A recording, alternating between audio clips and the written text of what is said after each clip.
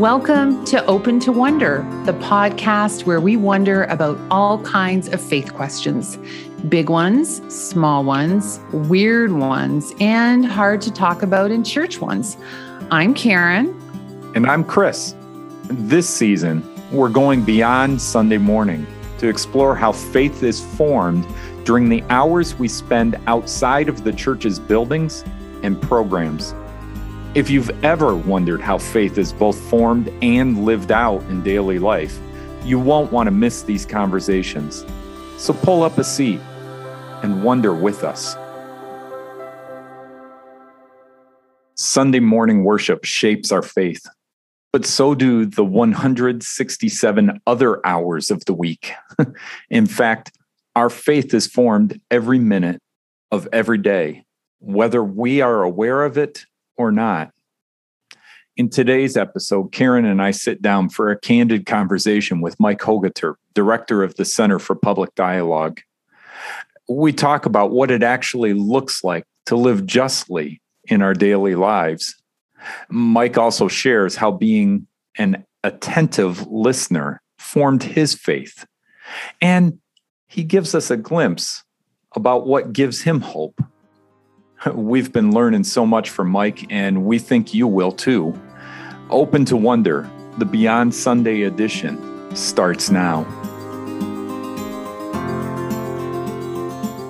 Today, we get to welcome Mike Hogater to our podcast here. Mike is a second-generation settler Canadian of European ancestry who is learning to embrace his responsibilities under the Two-Row Wampum Covenant and the Treaty of Niagara. He serves as the Ottawa staff for the CRC's Center for Public Dialogue and is a co-leader of the Justice and Reconciliation team in Canada. He's also a PhD student with NAITS, an Indigenous learning community.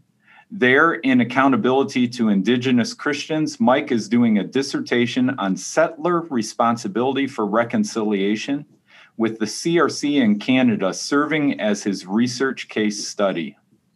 Mike and his team are excited about a project called Hearts Exchanged, a learning and spiritual journey that draws Reformed Christians in Canada into deeper connection to the call to reconciliation and new relationships with Indigenous neighbors. Welcome, Mike. Good to be here, Chris and Karen. We're glad you're here. I don't want to miss the opportunity to learn more about Hearts Exchanged. So I'm wondering if we can start with that today. I've been seeing a logo. I've heard a bit about it. Can you tell us more about why you're excited about it and why it's such an important project?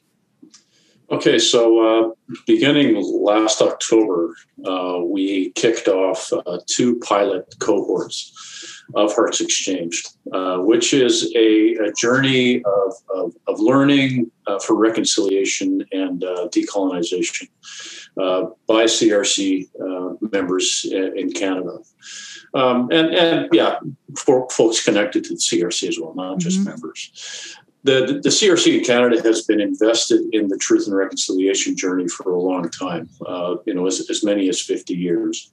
And that's most certainly deepened through the power of the Holy Spirit and the testimony of residential school survivors since 2006-07.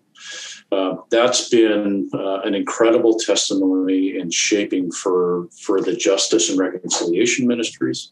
And by extension, it's starting to have impact in congregations. Mm-hmm. Now, in that reality, Karen and Chris, tensions often come up. And those tensions are rooted in what is, a very common suspicion about other ways of knowing and being, of expressing faith, of understanding who Creator is. That reveals itself in what in PhD language I say is syncretic anxiety. It's concern about the expression of faith in ways that look really different from the way you and I in white dominant churches would experience faith. Right. Cultural expressions of faith that you might find in Indigenous communities where prayer and ceremony is done in very different ways. than we would experience on a Sunday morning in a Christian Reformed church in suburban Canada. But those expressions of faith are deeply meaningful to Indigenous people, and for us as CRC folks, there's much to learn from that experience and much to honor in that experience. Where the posture of suspicion, which has often been a knee-jerk, means that we don't benefit from the gifts of that cultural expression. Mm-hmm. I can tell you from my own experience that honoring and coming to understand those expressions of faith from Indigenous Christians has enriched my understanding of who Jesus is and what the gospel is. So, Karen, Hearts Exchanged is now a program basically that invites people into that conversation about understanding the reality of colonial history and its impact, mm-hmm. And then how that works out in terms of understanding our identity as settler Canadians. And then what that says about our responsibility and kinship with Indigenous neighbors. How do we be in relationship with that colonial reality? How can we be honest about it? And how can we find new ways to walk together? And that's a spiritual journey, yeah, as much as a political journey. And coming to a point of humility and understanding and relationship is the point. The pilot cohorts have run, they've finished, and now we'll have a series of 12, maybe even 14 new cohorts that are running and facilitated by volunteers. Yeah, they'll run for the next 6, 8, 10 months, and then the process will continue, culminating in what we're calling a commencement event, and the next Canadian National Gathering, where we come together, as a larger community to reflect on our responsibilities for reconciliation and decolonization. Wow. As the church. So a profound and beautiful journey. It looks amazing. We will include a link to where people can find out more about this. And then just to tie it up before we get back to Chris's question. So it sounds like, Mike, so my parents in their 80s could participate in this. My young adults could participate in this. Someone who's just like, I'm hearing about things at residential schools, and this is new to me, and I want to learn more. So it sounds like it's really open and invitational, yep. No matter where you are on understanding and reconciliation. It's dip your feet in this and learn more. Yep. Yeah. And be prepared to dig in deep, and absolutely be prepared to be unsettled. Okay. Yeah.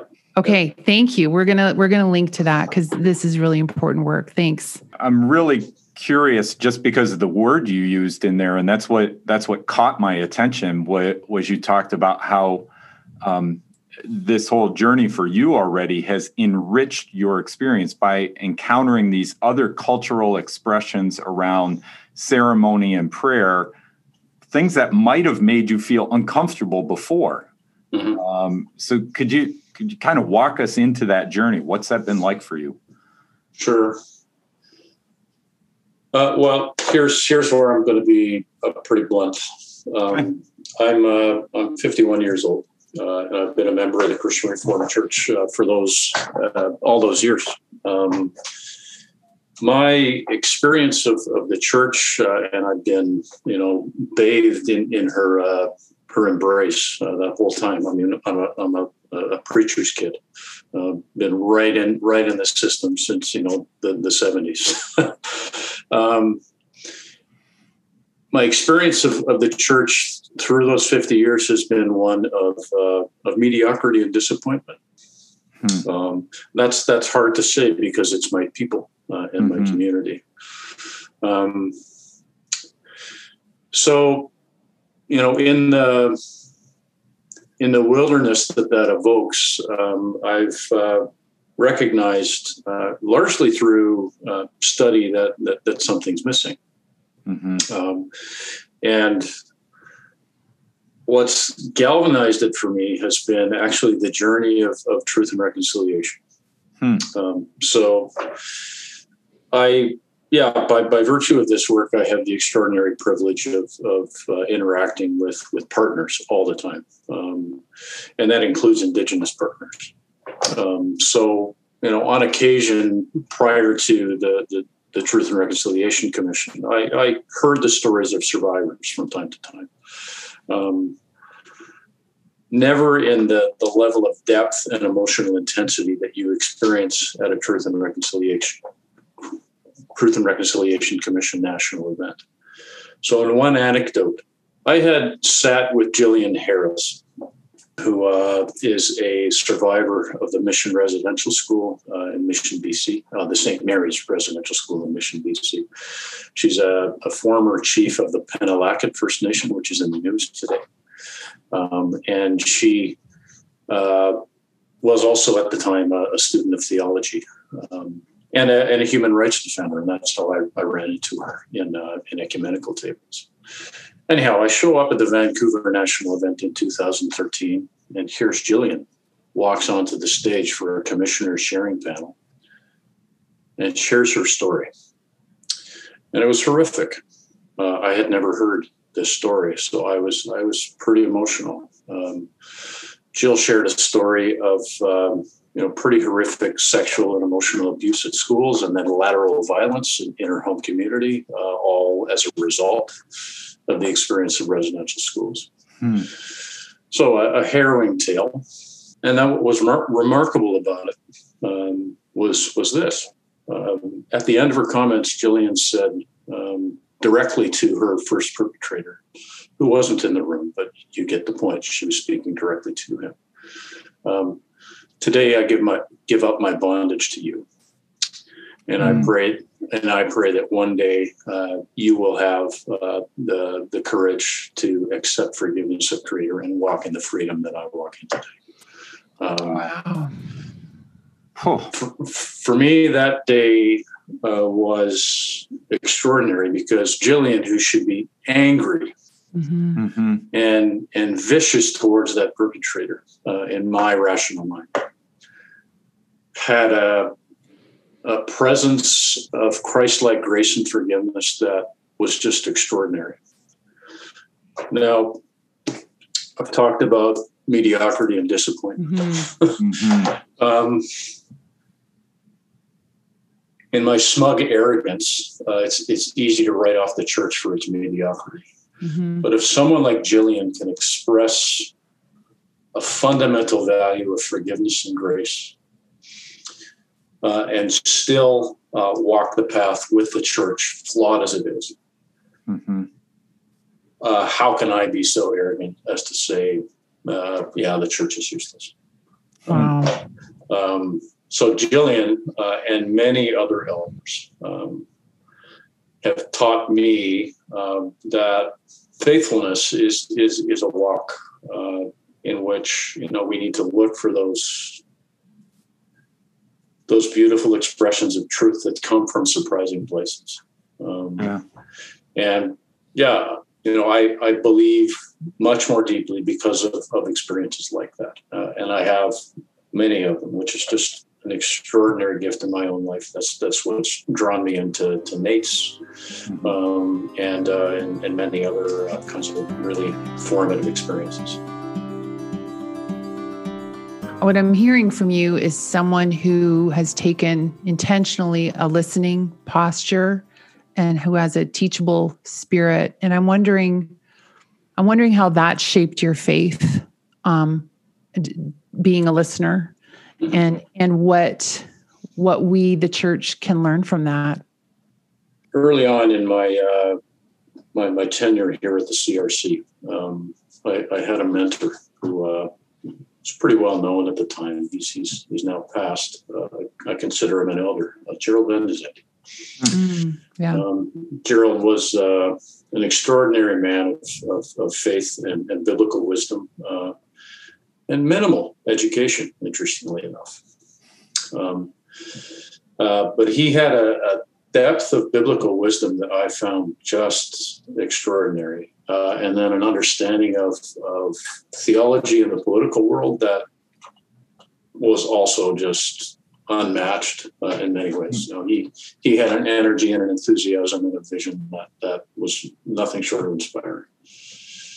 Anyhow, he said to me early on, it's not your job to change the world. It's your job to do your faithful bit and count on the fact that God's going to complete the work, often through future generations. So to me, that sort of formed a listening posture and a proximate posture, recognizing, okay, I can't hold these things so tightly that I'm assuming I'm making the change. Okay. Yeah. But that, listening to the gifts of the elders, with constructive criticism, of course, and then recognizing, okay, my efforts are I'm doing my best, but they're going to be flawed, right? So honor the fact that others are going to refine them. So that's a posture of humility as much as it is listening. Okay, right. And then when it comes to justice work, as an experience, we can't enter into justice work with an assumption that we have the right ideas. Because people who struggle with injustice often have a perspective and an understanding of the realities of their experience that is far richer and far deeper than me as a privileged person can understand. Right. So it's critical to shut up and listen. Yeah. And particularly when you're working in a context of anti-racism and decolonization, you need to recognize that, per the failure of political systems and church systems, for that matter, has been our unwillingness to listen to the perspectives of Indigenous people and people of color about the challenges they face and the solutions that they believe are necessary. So listening to their ideas and then bearing witness to them politically and theologically, I think is a really critical spiritual discipline. Wow. Yeah. I think in the course of what you just described, you named listening, you named humility, you named justice seeking, bearing witness, all as spiritual disciplines. How do you identify these things as spiritual disciplines and not just social work practices or not just something that anybody can do regardless of faith? What kind of makes those things a faith formative type posture for you? Right. Okay. Well, I find a really interesting confluence between what I find to be the best of the Reformed worldview. That is, all of life is religion. Every square inch of creation is God's. And Indigenous worldviews that don't see a separation between spiritual and temporal reality, right? The great decolonial theorists and elders often say there is the tasks of reconciliation and decolonization are integrated spiritual and political tasks. So, to me, that sounds just like a Reformed worldview that all of life is religion. So, recognizing that, the work of reconciliation, the work of justice is a profoundly spiritual matter, a matter of the heart, is, I think, kind of counterintuitive in a post-Enlightenment secular worldview, and it challenges those status quos, I think, in healthy ways, because it invites openness to other ways of knowing and understanding. Particularly, that whole idea of the integrated reality of spirituality, land, politics, all of it. the word that's coming to mind for me is attentiveness as you're talking. Like there's a certain attentiveness in the moment to what's God saying and doing right here, right now. Who are these people that I'm with right here, right now? Like there's the present is becoming richer, or you're seeing multiple layers to the present. That sometimes if we just think, wow, this is an ordinary task I just need to get done, we're going to blow past. And so you're describing something that seems to be a richer way of living in the moment. Mm-hmm. Yeah. I'll share I'm not sure it's an anecdote, but just an impression. We in the CRC have a dear friend and brother, Harold Rocher. Mm-hmm. Harold is the director of the Edmonton Native Healing Center and a Cree fellow. He's a survivor of the 60 Scoop. He calls himself a dark-haired little Dutch boy. He speaks better Dutch than most second-generation CRC folks in Canada. That's for sure. Anyhow, Harold has come to a deepening understanding of his Cree identity. And when you pray with Harold, you'll notice his pattern. He always begins with gratitude. And that disposition in prayer, just in his way of being, is it's an extraordinary expression of what it is to be in the world, right? I think Western worldviews tend to have an inclination to want to fix what's wrong. And that means, institutionally, we often scurry after problem solving. Yep. Rather than focusing on what works, focusing on the good assets that we have. So, a lot of this reaches into asset-based community development kinds of things, but it has theological implications, and it begins with that disposition, that attitude of gratitude. That's a terrible turn of phrase. Make a great poster, though. Yeah. But I mean, Harold's humble gratitude disposition is something that I find really profound, because it emphasizes, God, we're grateful for the good things you're doing in our lives. We're grateful that the sun rose and warm us up this morning, right? Mm-hmm. Wow, something that simple. Mm-hmm. So through that testimony, I've started exploring a little bit. You have both heard, and I'm sure our listeners will have heard, the practice of land acknowledgements. Yeah. It's a really common thing here in Ottawa. What is often said is we acknowledge the fact that we're on unceded Algonquin territory. I was curious about that, so I connected with some people and resources at some local Algonquin First Nations. And in the process, I learned a little more about their whole understanding of what that would mean. Algonquins have this profound understanding of relatedness. Okay. And their concept of relatedness connects to the watershed. Okay. So your relatives are the people, the animals, the plants, and the water within the watershed that you exist. So that's a pretty expansive set of relatives, right? And I think the other beautiful thing related to that is Algonquins have this wonderful attitude of again, gratitude towards their relatives, right? So I'm drinking water here. Mm-hmm. And that's from my relative, the Kitchissippi, the great river, also known as the Ottawa River, right? Mm. This water gives me life, right? For the Algonquins, this water and that river is my relative.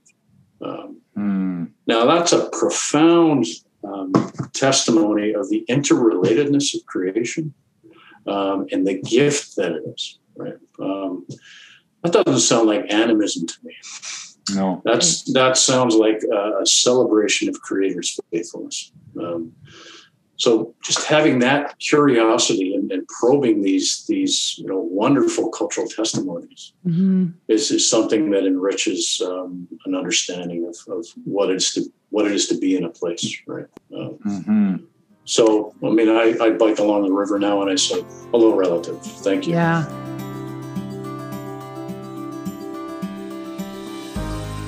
Mike, at the beginning of our conversation, you mentioned just the word mediocrity and disappointment in connection with the church. And, I think you have young adult kids. I do. And we have these conversations about church and whether to be a part of a church. And the church is particularly right now in Canadian history, there's an increased awareness of damage that the church has done, an increased awareness among non-Indigenous peoples of that. So I'm wondering, what would you say to someone who says, well, why should I stay? What gives you hope? You've stayed, Yeah. Why? Well, that's kind of where I tell stories about what elders said to me. Okay. Right. Yeah. I stay because they say you have work to do. All right. So I honor that. When it comes to my kids and when it comes to young folks that I have relationships with, those hard questions are common. Yeah. I think what they're looking for is an honest wrestling with some of these really existential questions, right? And I hear people of that demographic, ask about something like Hearts Exchange, and they say, "Really, this is something that's happening in a church?" Right. That gives me some hope that, okay, the seeds that were planted, I mean, sometimes 50 years ago for this work to be happening today, we're nurturing, okay? Yeah. With the Spirit's encouragement and power. Let me tell you, the first cohorts of that Hearts Exchange process, the Spirit was present across pixels and fiber optic lines, wow. Sometimes thousands of kilometers apart. Extraordinary. And that's the power of the Spirit, right? Yeah. And that's across generations. And I think when we can tell those stories, right? Look, we took a seed that was planted years ago. We've worked with it prayerfully. We've nurtured it. We've pruned it where we've needed to. And now it's bearing fruit. And you know what? This isn't an easy journey, and don't expect answers. Don't expect neat and tidy answers. Join us in what I call a spiritual discipline of unsettlement. Do you think that's what makes it hard for people? Because it's easier to have easy answers, and especially where everything is instant, right? I can Google that. To wait for things to take 50 years to be seed planters. Yeah. It's hard, right? Yeah. And that's a hard story to tell. But I think, people need to recognize that meaningful change and sustainable change is often in dribs and drabs and increments. I'll often explain that apartheid didn't fall when Nelson Mandela walked out of Robben Island.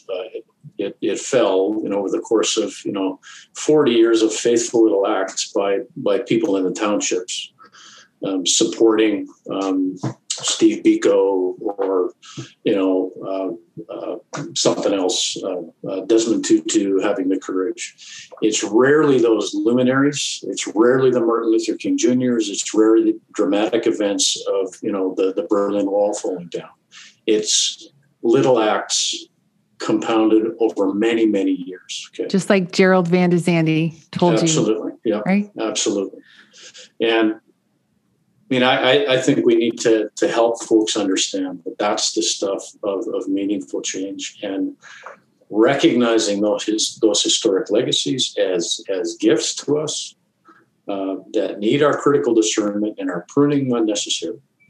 But those are gifts that we need to pay attention to. And instantaneous change is a fallacy. It just is.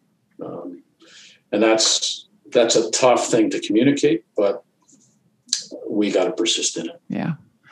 It strikes me, Mike, that what you're describing in terms of big systemic cultural change, in the hope that we need and the perseverance we need to see kind of a vision beyond ourselves for that big cultural change, it actually applies to change in ourselves as well. Like, I mean, if you took the full weight of what you know now and what you've come to understand now, and you put it back on your 30-year-old self, you probably would have been overwhelmed and kind of crushed by the weight of everything you've learned over these last 20 years and the way you've been formed. And in some sense, what you're describing is those little acts. It's a patient persistence, or Eugene Peterson used that term, a long obedience in the same direction. It seems that part of this formative process of working out our faith and integrating it, something of that has to be a giving grace to ourselves. Yeah. That we're unfinished and we're going to be messy along the way, and that's okay. Yeah. How do you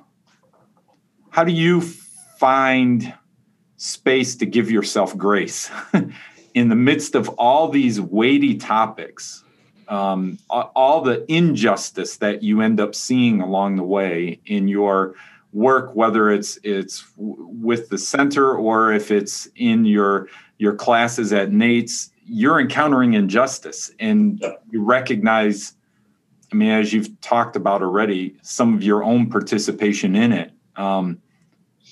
How do you give yourself grace? Mm-hmm. There's a lot of answers to that question. I think the most formative stuff that I experience in the difficulty comes in being in relationship with Indigenous cousins and mentors and elders. I've had extraordinary acts of healing and grace after burnout, actually, in the context of ceremony with some Indigenous elders. And yeah, moments like that are pretty extraordinary, and they create one of those, how would you put it, kind of a heart burning within kind of reality, right? A seed planted that just stays there, and you recognize it as truth and beauty. So I've had that experience a good number of times, and that's gas in the tank, that's conviction, that's peace, all of it. So that's the weighty side of it. I experienced burnout, I guess it's 4, maybe 5 years ago now. And when that happened, my doctor said, get outside. And I've taken it very seriously since then.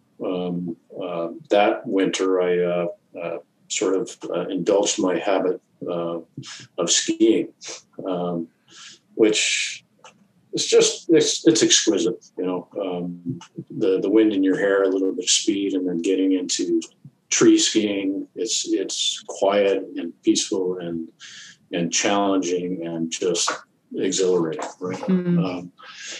I have the same experience, when I'm able to go for a walk with my wife, Michelle, just in the woods west of here. One of the extraordinary gifts of the pandemic actually has been the fact that, I walk west of here or bike west of here multiple times a week and see the rhythms of creation out there, right? that's my relative. Yeah. Yeah. Right. And seeing Creator's character in that expression is just a beautiful thing. So coming to an understanding of creation and land as an expression of rest and rhythm, I find just a real blessing, and that's a way that I stay healthy. Because these hard things, they, as you mentioned, Chris, they come regularly. Rather than running from them now, I expect them, and I'm very deliberate about taking care. And being outside is critical to that. Mike, I'm wondering. So I'm like average churchgoer person, let's say, and I know God calls us all to be engaged in justice.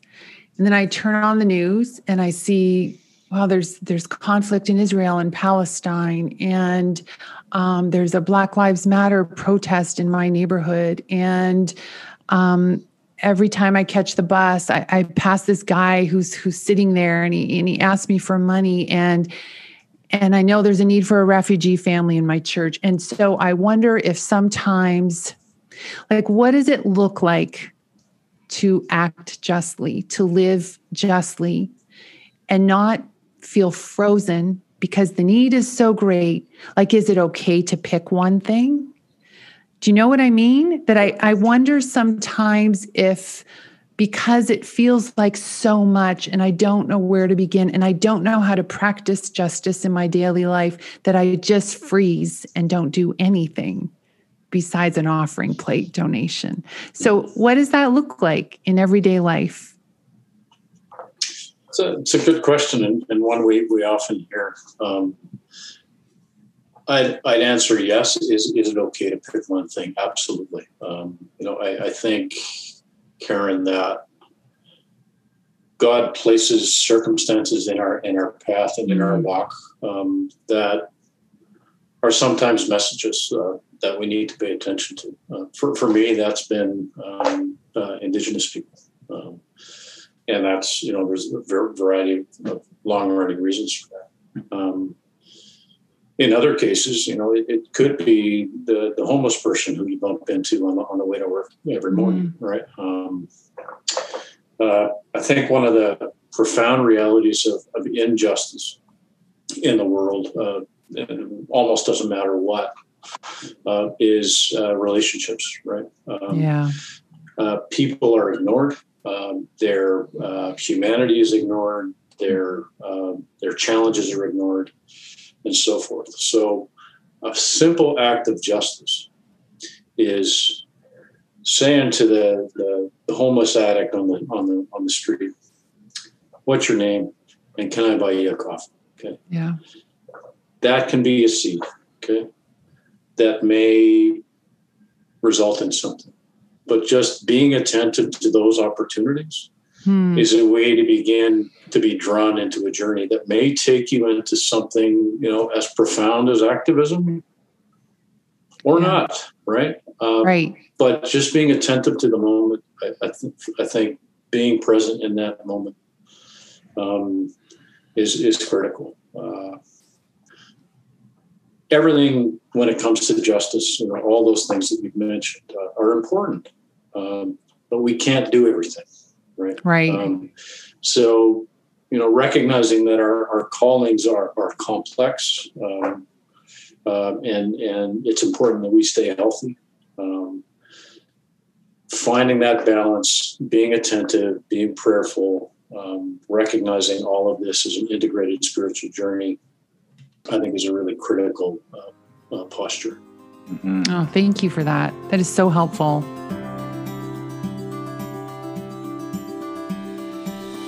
I think you've hinted at it a few different times by naming, people like Harold, but also talking about younger generations coming. How in this journey for you is that intergenerational, that cross-generation interaction? How is that shaping your faith formation by getting outside of your own peer group, people your age, and hearing both older and younger voices? How does that shape you? First of all, one of my favorite things to do is to mentor.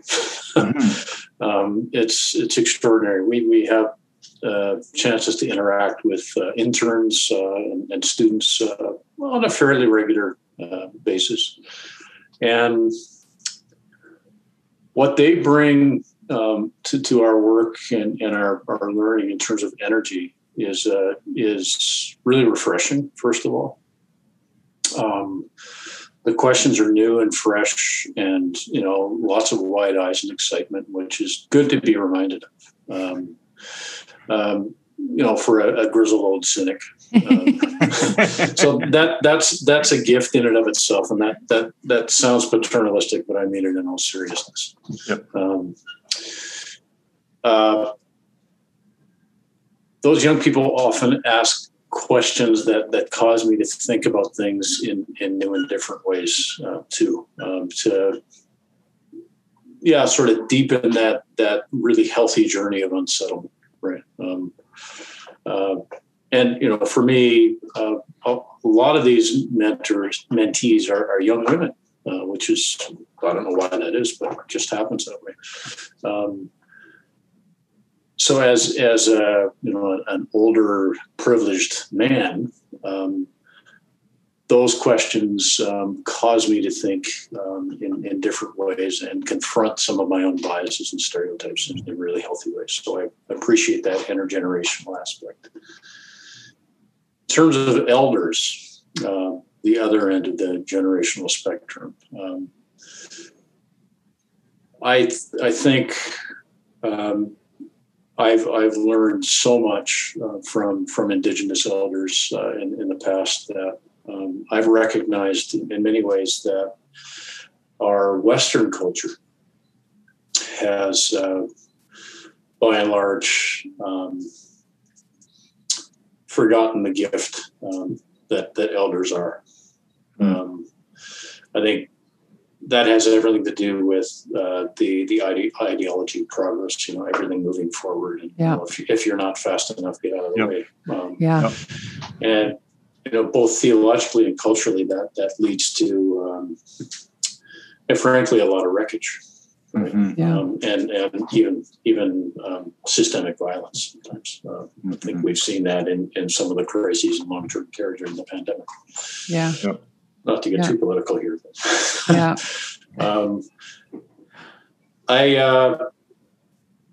I've had the extraordinary privilege of sitting with elders for long periods of time, and encountering the Spirit in those circumstances in ways that soothe the soul and deepen meaning. Right. That could be in a camp someplace, with beside a sacred fire, but it could also be, on the phone with Gerald Van de Zande 25 years ago. Recognizing the gifts of the elders is something that this culture needs. At the same time, when we see the 215 and so forth, we need to recognize too that we have sins to atone for in the past. So the gifts of the elders also come with responsibilities. And some of those gifts are not gifts at all.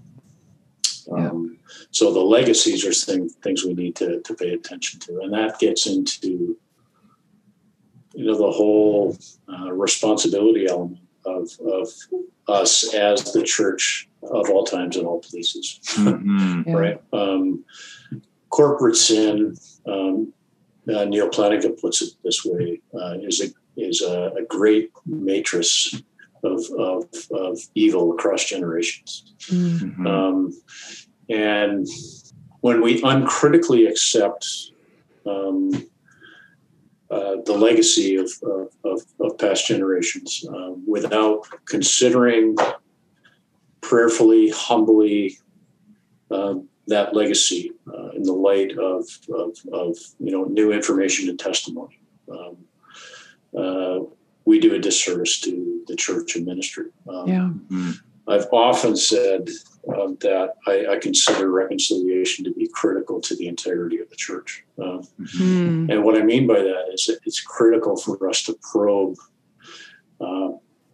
those realities of corporate and generational sin and their implications on us in terms of ministry, in terms of politics, in terms of spirituality, right? They all have implications.